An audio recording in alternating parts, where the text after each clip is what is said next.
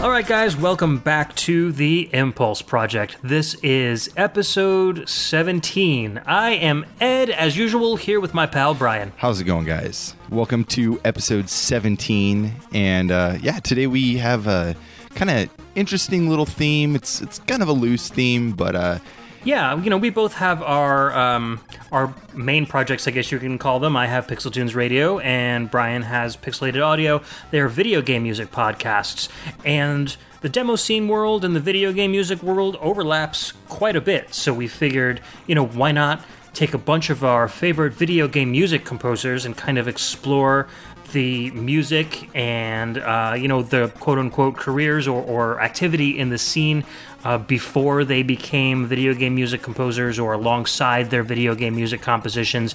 Kind of put a spotlight on a lot of the tracks from guys that you may know as video game composers that, you might not know of these songs. So we had a lot of fun digging these up, and there's a lot of good stuff. Yeah, and the whole idea around this episode is to kind of look at their past work and kind of play it by ear. We're going to have some fun. We have some really great tracks picked out. And I think that kind of looking at the history of some of these more well-known composers is going to be fun. Yeah, so what brought us in today was Hardcastle, and that was a track by Neil Baldwin. And he was known as Demon at the time. That was his handle. The track was released in 1987, and I first became aware of Baldwin when he was composing for Eurocom on the NES, games like Magician, which had, the game itself was probably a lot more mature than what I was able to play back when I was 8-9 years old, but the soundtrack blew me away. That totally passed me, so. Yeah, so, I became well aware of him through that. And really enjoyed his NES compositions. So I wanted to kind of go back and find out about all the C64 stuff that he did. So this was a 4 kilobyte SID file, like I said, written way back in 1987 on the 6581 chip. And, it sounds maybe a little more simple than a lot of the... It doesn't sound really Baldwin to me. Yeah, well, it's one of his first compositions. I mean, he started composing in 1986, so this was only a year after he started making music. Yeah. I think one of the reasons why it probably doesn't sound so Baldwin is because he started off composing in a very old C64 composition program called Electrosound, which is what a lot of the early UK composers used. And it wasn't very verbose. It didn't allow for that much play within the channels and the tracks. Right. So so Baldwin, who was a huge fan of Rob Hubbard, basically took Rob Hubbard's software that he used, his custom-made software that he used to create his own songs, reverse-engineered his composition tools, and then built his own software out of it to make his own music. That's pretty incredible. I did not know that. That's awesome. Yeah, I'm pretty sure that this particular track was created probably on Electrosound, which is why it sounds a little more simple. It doesn't really have that Baldwin feel because, especially on his NES compositions, it's large, sweeping tunes, much slower paced. Exactly. That's why I first, when I heard it, I was I didn't look at the his actual name. I just saw the demon on there, so I was like, who is this? Because we had this theme planned, and so I was like, man, who is this? Why do I not know this? This doesn't sound familiar to me. And then when I looked it up in our show notes here, I was like, oh crap, it was Baldwin. Never would have thought. Yeah, he became famous or very popular in 1987 with Shadow Skimmer, Garfield, and Sensible Soccer. He did for the Sega Master System in 1988, and The Magician came out in 1990. Lethal Weapon on the NES. He's well known for. We played a track from that on my video game music show. That's how Radio. I know him from that game. Yeah, it's a great soundtrack. Oh, it is. And then he's worked on all sorts of different consoles going forward: Game Boy, 3DO, Game Gear, SNES. And all the way up to 2006, he actually did audio production on Ice Age 2 for GameCube and PS2. Yeah, so he's been in the game for a long time, man. Yeah, he stayed composing for quite a long time. He really enjoys it. Recently, he got back into NES composition, and he started a website called DutyCycleGenerator.com. And it's kind of a blog that he delves into his own past as a composer and talks about how he made a lot of his soundtracks, some of the quirks of the NES 2A03 sound chip. It's a real joy to look at, and he explains everything so even a dummy could kind of understand what he's talking about. So we'll throw a link to that site up on our show notes. It's a really cool resource for people who are kind of into the behind the scenes of composers and how they make music. Right. No, I think that he is an excellent composer in the video game space, but I think that this track was really fun to listen to. Don't get me wrong, I really enjoyed it, but I think that he shows that he's very versatile, individual, being able to jump from platform to platform, and I think that's pretty awesome. Yeah, and he, like I said, 1980. If I was listening to this track in 1987, I think I would be impressed by it. I think we're very spoiled because a lot of the SIDs that we play on this show are usually like 1990 and later. Yeah, where in those 3 years, yeah. Exactly. In those 3 years, the quality of the composition tools available on the C64 had vastly improved, skyrocketed. Yeah. So, this guy's basically using like stones and sticks to make, yeah, metaphorically speaking, to create this track. So it's pretty impressive in my book. Yeah, he does jump around. He does jump around to a bunch of different genres too, in his different compositions. He's going back to the versatility. It's not just in platform; it's also in compositional style. I think his genre kind of fluctuation is very important for a composer to have, and something like that is very powerful, I think. Yeah, sure. Yeah, if you listen to something like Magician compared with Lethal Weapon, they're two very different styles. Or like the Jungle Book. Yeah, of course. Anyways, about ready to move on to the next track? Absolutely. What's your first track of the day? All right, so this track is called Defunct Memory, and it's composed by Nuke from the group Anarchy.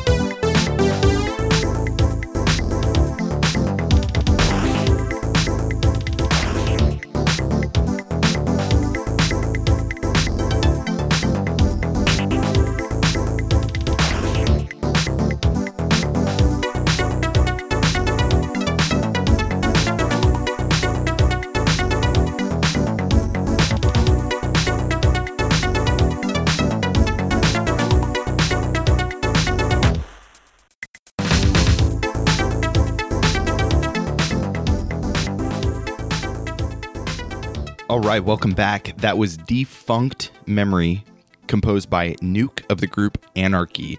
And this is a 4-channel mod file at 70 kilobytes. And Nuke is better known as Martin Iveson.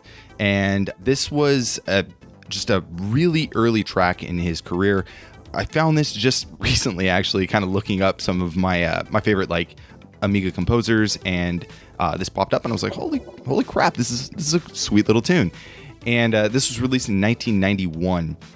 I guess what I like about this track is that it's not overly complex. It has a very kind of simple, short melody. It doesn't last very long. It's maybe a few patterns at the most. And then it just has this really cool groove. I really dig the little woodblock clicks and stuff like that. They're very faint, but no, it's just a fun little track. It has a very kind of a traditional demo scene feel to it, but it kind of eschews a lot of the crazy note runs that a lot of composers do to kind of like show off their chops, and it keeps it kind of simple, and I really like it for that reason. And kind of a counterpoint to what we said about the Neil Baldwin track, I think this sounds very much like the Martin Iveson tracks that I am familiar with. Oh, yeah. I mean, you could see a lot of in his later games and stuff. You can see kind of maybe where that came from, because it does have a very jazzy, kind of funky vibe to the bass, not just this track, but in the bass line and in his percussion usage and stuff. Yeah. And so seeing this earlier track and kind of comparing it with some of his video game work, there is a very hand-in-hand comparison, I think. Yeah, it's funny, on Pixel Tunes Radio, we did an episode focusing on the music of Core Design, the guys who made Tomb Raider and Wolfchild and, Right. all those games. And of the 12 songs that we had in that show, 6 of them had Martin Iveson in some capacity as either the originator of the composer or arranged by somebody else, or Right. as the composer himself. So that kind of shows you how influential and how much of a star he was at that company. Right. He did a ton of games. He did Jaguar XJ220. There was Chuck Rock 1 and 2, Agony, Wolfchild, which is one of my favorite all-time soundtracks. Heck yeah. Blastar.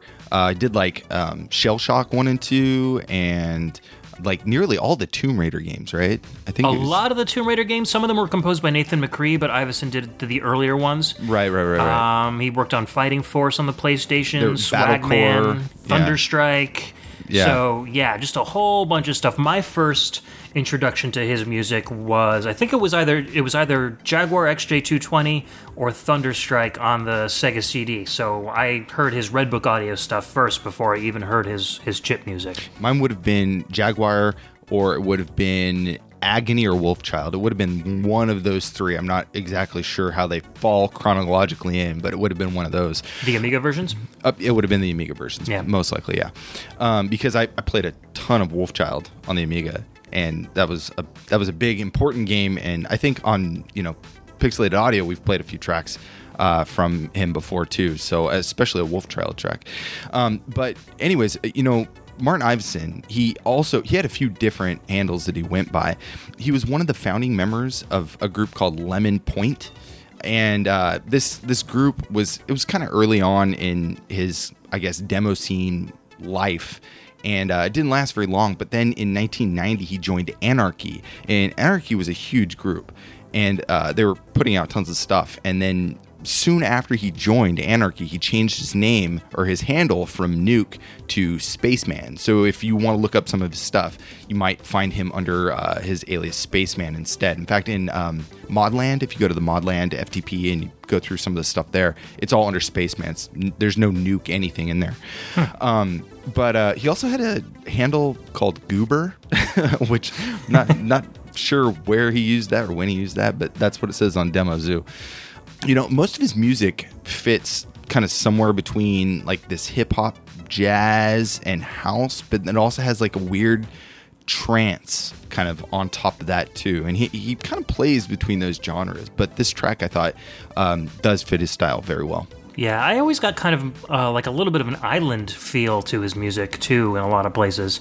and then like Thunderstrike, it's like pure like guitar rock. So he goes all over the place. Yeah, I think Thunderstrike is kind of a skew from his typical stuff. Kind of an outlier. Yeah, if you look at some of his more like traditional like Amiga game soundtracks, it does fit that genre a little bit more. We don't hear so much rock from him, but yeah, he was just a really important composer to me, and I think obviously to you as well. So it was fun to kind of look at some of his old stuff like this.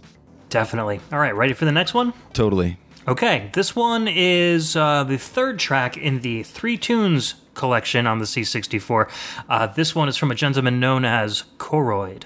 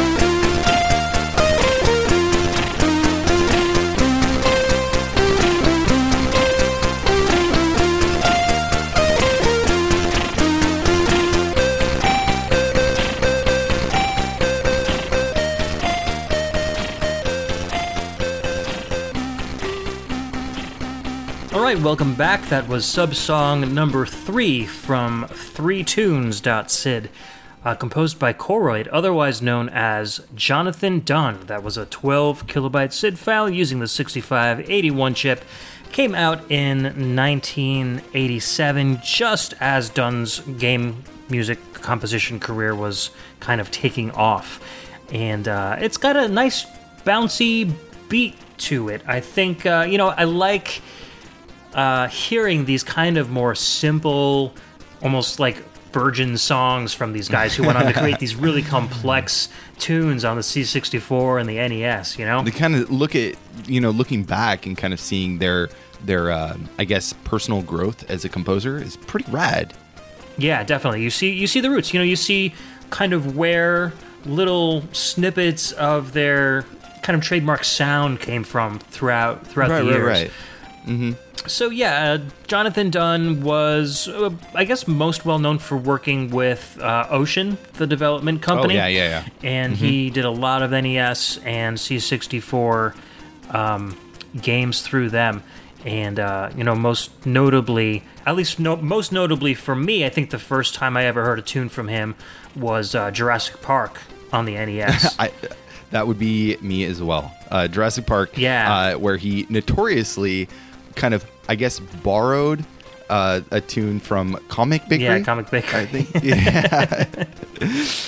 But you know what? Hey, it was really cool to hear that on an NES, because it was just such a demo scene, Amiga C64. I mean, everybody's covered that to death, so it was cool to hear it in a commercial release, kind of cemented in history. Oh, yeah. And I didn't know that when I first heard Jurassic Park, the music for Jurassic Park, I heard it on both the NES and the Game Boy. I had both versions. And I fell in love with that track. And it wasn't until, like, a few years later that I realized, I guess one of my friends had told me, who also was a C64 guy. I was more of an Amiga kid, but he had a C64, who was a few years older than me, and he was like, "Oh yeah, this is already a tune. You didn't know that?" And I was like, "Oh no, Sure I did." Just oh man, but yeah, he is a very fantastic composer. My real, I guess, love for Jonathan Dunn came with listening to the Ocean Loader music. He did, I think he did Loader 4 and 5, the official Loader 4 and 5, and those tracks are really awesome.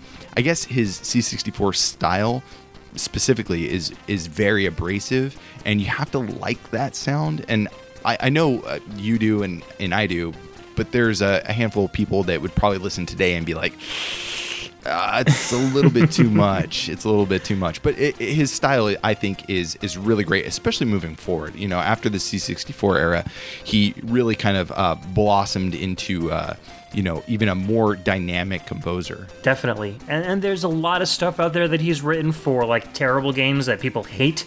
We shared a track from Hudson Hawk on the NES in one of our Pixel Tunes radio shows. And it's a game that, gets panned so hard that nobody even picks it up because the movie sucked, the game sucked, but the music is fantastic. So, and he did a lot of those, because Ocean always did licensed titles. So like RoboCop, Darkman, Simpsons, Addams Family. Actually, he counts Addams Family on the SNES as one of his favorite soundtracks that he's actually most proud of creating. And it is a really, really good soundtrack, too. That is a really good soundtrack, yeah. It's cool because I think you don't really hear a lot of compositions from composers who have also worked with the Amiga on the SNES, and because the hardware, like the way it works, is so similar to each other, like being sample-based, you get to hear kind of a different take on SNES music when you're listening to a composer that's originally started off on the Amiga versus somebody who just kind of came to the SNES as, right off the bat.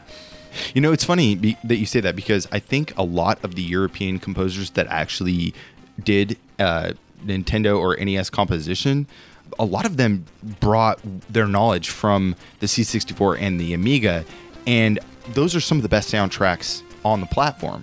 You can't say that for every single, European artist, but I'd say that, a lot of the composers that made that kind of transition through, companies like Ocean did a fantastic job, and to this day are kind of known in history for having amazing soundtracks, along with all those Japanese composers that already were doing some amazing stuff. It's very different, but at the same time, it's still very awesome. Tim and Jeff Fallen are a perfect example of that. Spider-Man, X-Men, Arcade's Revenge, Rock and Roll Racing, Plock, all those games are fantastic, and they already had those that sample-based knowledge coming from the Amiga and a lot of the other sample-based sound generators. So, yeah, I totally agree with you there. Exactly. You ready to move on to the next track? Yes, hit me with your next one. All right, so this is called World of Plastic, and it's a Scream Tracker 3 file composed by Purple Motion of Future Crew.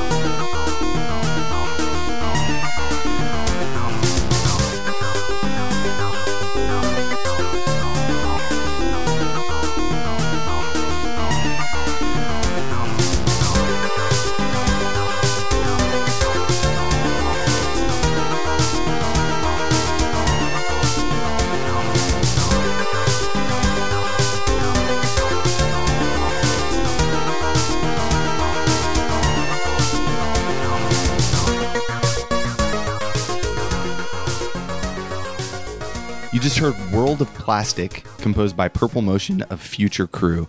And this is an 8-channel Scream Tracker 3 file at about 62 kilobytes, and I thought it was absolutely amazing. I love this track. This is really, really good. Yeah, it has a very demo scene vibe, and I think that is because Purple Motion is a huge part of the demo scene. He's very, very influential composer, and in fact, I know him better as Purple Motion than his real name, which is Joona Valtonen. And he's a Finnish composer, and he has been just all over the demo scene kind of spectrum over the years, but he has made quite a name for himself in like orchestral arrangement and other things today, and does have a very strong lead section, but then it has kind of the delay and the echo on different chords. And if you look at the actual module in Tracker, it's very busy, but it's also very slow moving because he has so many different channels doing so many different things, and I think that leads into moving forward in his career, that arrangement, that I guess orchestral arrangement. Yeah, he's definitely got some chops. I was reminded of a lot of the stuff that Drax and Your Own Tell put out through Maniacs of Noise. Mm-hmm. I think the sample sets are very, very similar to what they used a lot in their tracks, especially, I think, what was it, like episode 2 or 3 of Impulse Project? We played some Drax tracks, and they sounded very similar to this one. Yeah, I think we played a few tracks from him at this point, but yeah, this was released in 1993 for the Assembly demo party, and this was actually the invite, and so everybody got to kind of see this going into the party. And a few notes about Future Crew. Future Crew, they started in 1986 as a C64 group, but in 1988, a few years later, they moved over to the PC demo scene. They were kind of well known for co-organizing the first Assembly party in 1992, and that was a big deal because Assembly is still tracking. And Future Crew, I think what's kind of, I mean, to me, what is really cool about this group is that they were responsible for Scream Tracker. And I mean, all these SM3 files that we're seeing today is because of the software that they worked on. Scream Tracker is kind of important, not just because a lot of people composed on it, but it also inspired other trackers like Impulse Tracker to be created, and it's kind of based around that. So it's a very important, very well known, very well loved demo group. To be a part of that is very cool, I think. Yeah, I think Valtonen was probably the most influential member in one of the most influential groups, so it's pretty cool. Yeah, well, he ended up being their main composer. After just a few years, they saw he had chops, and they were like, okay, well, let's make you kind of in charge of all of our releases, and he ended up doing that. But so Purple Motion, he ended up graduating with a degree in classical composition, and now owns a company called Valtonen Oy, which basically is this company that specializes in video game audio. He's won all sorts of awards. He got a Best Soundtrack Award in the International Fest of Cinema and Technology for the movie House by the Sea. I never saw that, so I couldn't tell you much about the about the soundtrack. But I mean, you know, that's a very prestigious award. He's also earned worldwide recognition as the main arranger of the annual video game music concerts for the German WDR Radio Orchestra. So he's like the Finnish Tommy Tallarico, basically. Exactly. And then in 2008, he took the lead position for all the live orchestra projects for a company called Marignan Studios that assembles game music concerts and different kind of live events around the world. But this guy's got some major kind of credit behind his name because he's done orchestral arrangements of things like Final Fantasy, Super Mario Brothers, Mario Galaxy, The Elder Scrolls, Metal Gear Solid, Kingdom Hearts, and The Legend of Zelda, and also Castlevania. So I mean, those are, like, you can't get much bigger than those titles. Those are the most well-loved kind of video game franchises or video games. And he's done all the orchestral stuff behind it, so that's pretty impressive. That's really awesome. Yeah. Kind of a side note, in 2004, he released an album called Music Disc, which is kind of it's kind of cool because it's a throwback to all of the stuff he did in kind of this era in the demo scene days. And it has just a bunch of tracks kind of like this one. Yeah, it's just a really super intelligent individual. And, to be able to kind of arrange and compose stuff for a live orchestra, that's got to be a feat. I mean, I can't even fathom what amount of work goes into that for one individual. Especially when you're taking tracks from dozens of different composers and dozens of different styles, and you're not just doing the same thing over and over again, just with different notes. So that's really cool. Yeah. Anyways, the track was super fun to listen to, and I am ready for your last track. What do you got? My last track, well, and when I tell you guys the handle this guy goes by, you'll probably be able to guess his name right off the bat. This is a track called Wow, and it's from Vert.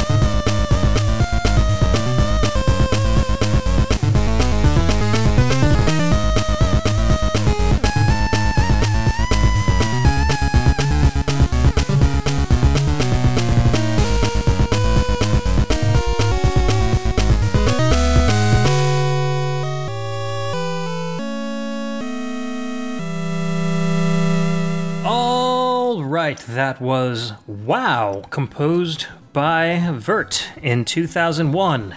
And you might be thinking to yourself, but Ed, we haven't gotten to NES stuff yet. Why are you playing an NES track? Well, that was actually a Scream Tracker 3 file composed to sound like it came from an NES. Yeah, you would have fooled me. Yeah, seriously. And that was composed by, if you haven't guessed it by now, Mr. Jake Kaufman. Yeah. God, definitely, I swear that guy was Japanese in his past life, died, came back as an American, and started composing again. Yes. It kind of pisses me off. He doesn't put out anything that sucks. He's always awesome. He always has some really great stuff. And, his recent stuff, his old stuff, it's all great. He actually built this kind of composition environment within the tracker to emulate a NES. So it's 5 tracks. He's got, composition, or he's got percussion on one, 2 square channels, your triangle channel, and your noise channel. So he basically set it up like a real NES would create music, and then just loaded in those NES samples and went to work. Yeah. And, it sounds to me a lot like the stuff that he came out with for Shovel Knight, which he used FamiTracker for anyway. Yep. So, he had these chops. This was out in 2001, so this was 10 years before Shovel Knight was even probably thought of. God damn. So. I want to punch this guy. He's so awesome.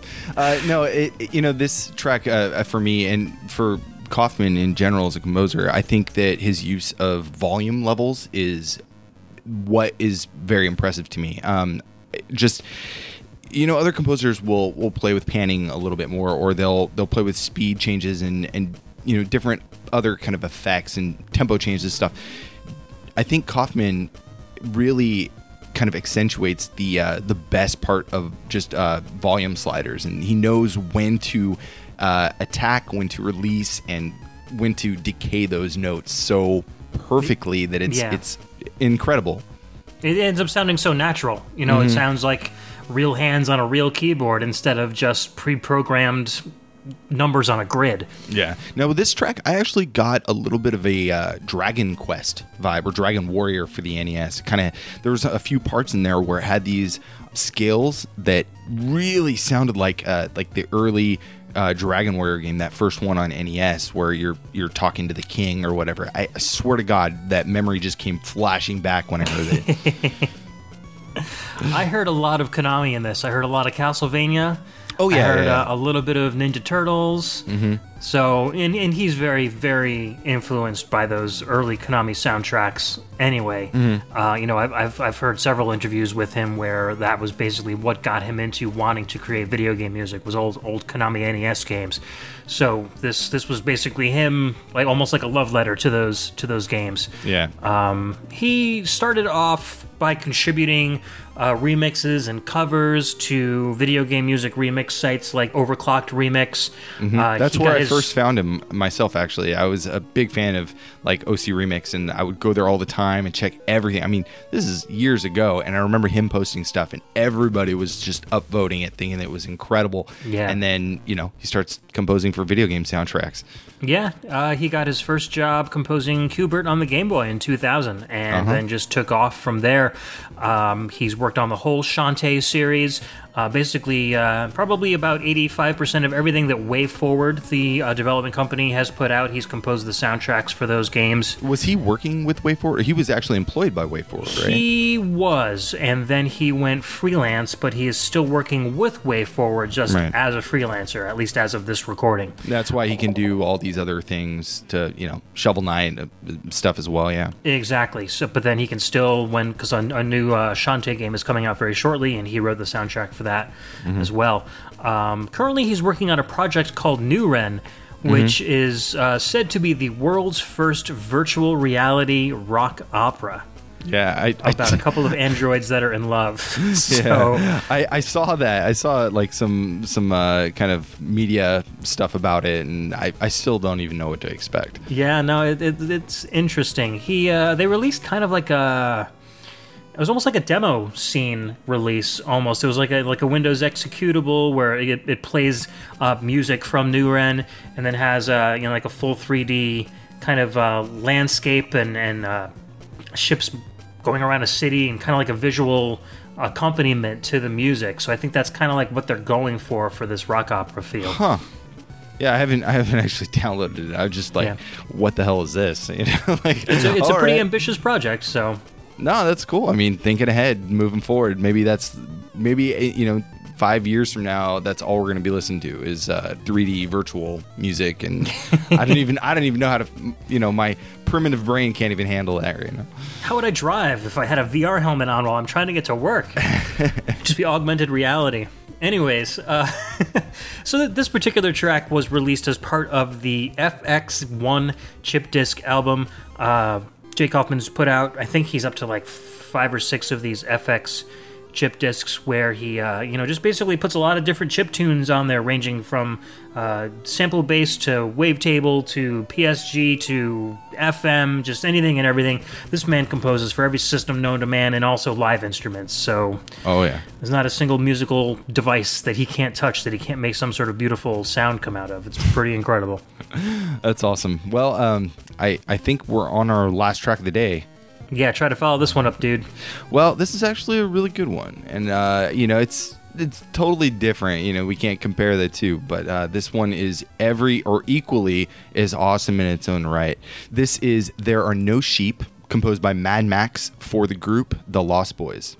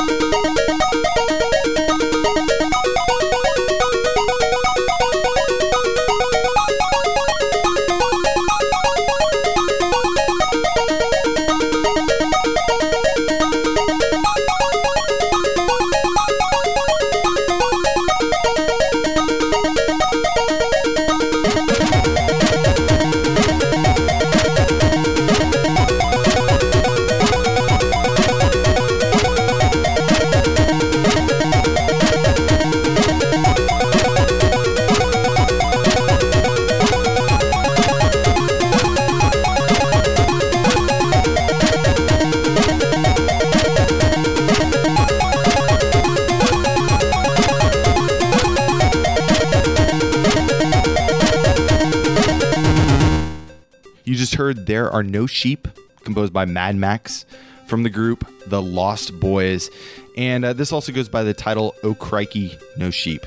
I'm sorry, I crack up every time I hear that. Yeah, so Mad Max, if you didn't know, is Jochen Hippel from Germany. And he is a prolific game composer on the Atari ST and Amiga, one of my all-time favorite European game composers. Now, Hippel was actually a member of The Exceptions, and The Exceptions was kind of like the pioneering group for the Atari ST. They kind of like paved the way for what the demo scene on the platform became. However, he did work on this project with the Lost Boys, which is it's a cool demo, but the music has this notoriety around it, and I also have a lot of nostalgia for it. To be perfectly honest, I was an Amiga kid. We didn't have an ST, so my first experience with this track was actually a remix. Well, I guess more of like a transcription by, I think it was Danny One Way. But I heard this way before I heard the original. but I eventually, years later when we had, methods to listen to this kind of stuff, I did hear this original composition, and I fell in love with it, and it still means a lot to me. I've heard this track, I don't know, like 1,000 times now, and even to this day, like just a moment ago, I have to close my eyes and just absorb it. I love it. Yeah, no, I definitely agree with you. Like, I was kind of joking when I said, follow up that Jake Kaufman track with something awesome, but, because I hadn't heard this before the show, so I'm, like, kind of listening to it, and it kind of, like, starts off in the left channel. I'm like, all right, this is a pretty cool, and then the percussion starts up in the right channel, and then, that bass kicks in, and I was like, oh, all right, this is really good stuff. So really good, yeah. But, it's up for debate, but I truly believe, and I think a lot of other Atari ST, fans out there would agree that he really was the first great composer on the platform. Now, there were others that came before him, obviously, but I think he was the first one to really kind of master the sound of the YM2149. And what really got him kind of noticed when he was first starting out on the platform is that The Exceptions released a demo called Best in Galaxy, or BIG demo. And it featured this huge collection of classic C64 tunes that he converted over to the YM format. And this was a massive challenge because the YM2149 didn't have the same enveloping. It didn't have the ring modulation. So trying to kind of usher that in from the SID chip, and let's be honest, the YM2149 is no SID chip. But so trying to usher that in and kind of faithfully recreate the sounds it just left people speechless. And if you go to DemoZoo and you look up that demo and listen to some of the tracks yourself, you'd be surprised. There's a lot that you can do on the hardware given the right tools and the right creativity, I guess. And this really, I think, is what got him the most noticed and his name out there. And eventually, people wanted more. Yeah, that's insane. So I first heard about him through you, I guess, right? Because you did a couple of his games on Pixelated Audio, right? Yeah. We just released an episode. Oh crap! Maybe that's after this episode comes out. Anyways, we just covered Astaroth for the Amiga, which was an amazing soundtrack, a very important one to me. And he's just an awesome composer. And when he made the jump from the ST over to the Amiga, he still had, he brought with him all of his skills and still was producing just as amazing, or if not more amazing quality stuff on that platform as well. That's really cool. He was also an amazing Amiga engineer. So when he was working at Italian, he actually did all the engineering to port it over to the platform. And I mean, that's a major undertaking there too. And I've always said, some of the best composers are the guys who can code their own drivers, who can code their own stuff, who know their way in and out of the software, as well as just being able to play a keyboard too. Well, yeah, on that note, he also created all of his own tools to compose. But then he took Hulsbeck's tools, which was a software called TFMX, and he converted that over to the ST, and then he kind of went a step further and added some more functions and stuff to it. But then he also created a 7-voice replayer for the platform, and that, that's another just win for this guy. You can't stop him.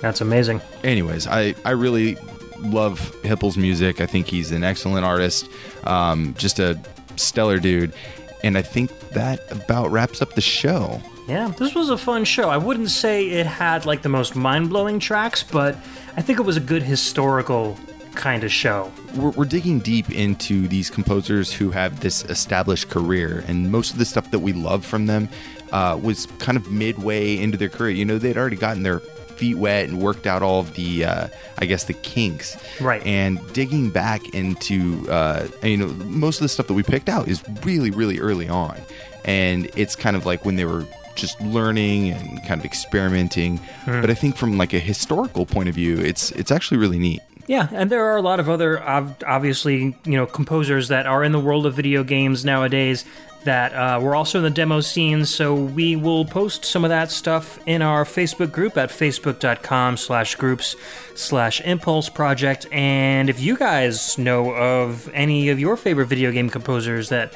had music out before they were creating music for video games, and you can find it on YouTube or SoundCloud or whatever, post it up on the group. We'd love to hear some of these more like historical tracks. We'd love to see where these guys started off from. Yeah, it's like a historic adventure. I had like 20 or so tracks I had to narrow down. I always have to whittle my tracks down to make them fit in the episode. But I have some more stuff that I want to play, and would love to hear your guys' stuff that you may have come across over the years. And it's it's always fun to share this kind of stuff, this old kind of classic feeling stuff from these well-known guys early on in their career. Anyway, so thank you guys so much for listening. Our next episode, I think, Evoke is just a few days away. Yeah, Evoke 2016. And as you guys know, we like to explore the results of the parties, or actually, at least the big parties. Yeah. When they're done. Evoke is one of the biggest. So. Or ones that were, on our radar or we're interested in. Yeah. Yeah. So it all comes down to when the results are released. So either next episode or at least the episode after that, we will be delving into Evoke. I'm excited. Yeah, and then we'll play some of our favorites from those tracks. And as usual, you can find us on Twitter at ImpulseCast. And we're also on Facebook at facebook.com/groups/Impulse Project.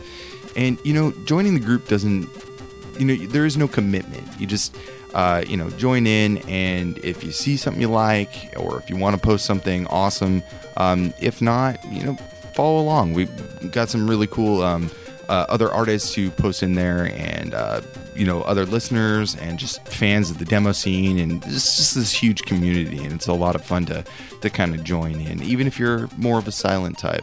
Also, we'd really appreciate if you left us a review and a rating on iTunes if you haven't yet. It lets us kind of gauge how the show is going, and it only takes a few minutes, and it gives us a little bit more, I guess, notoriety. I guess that's how it works.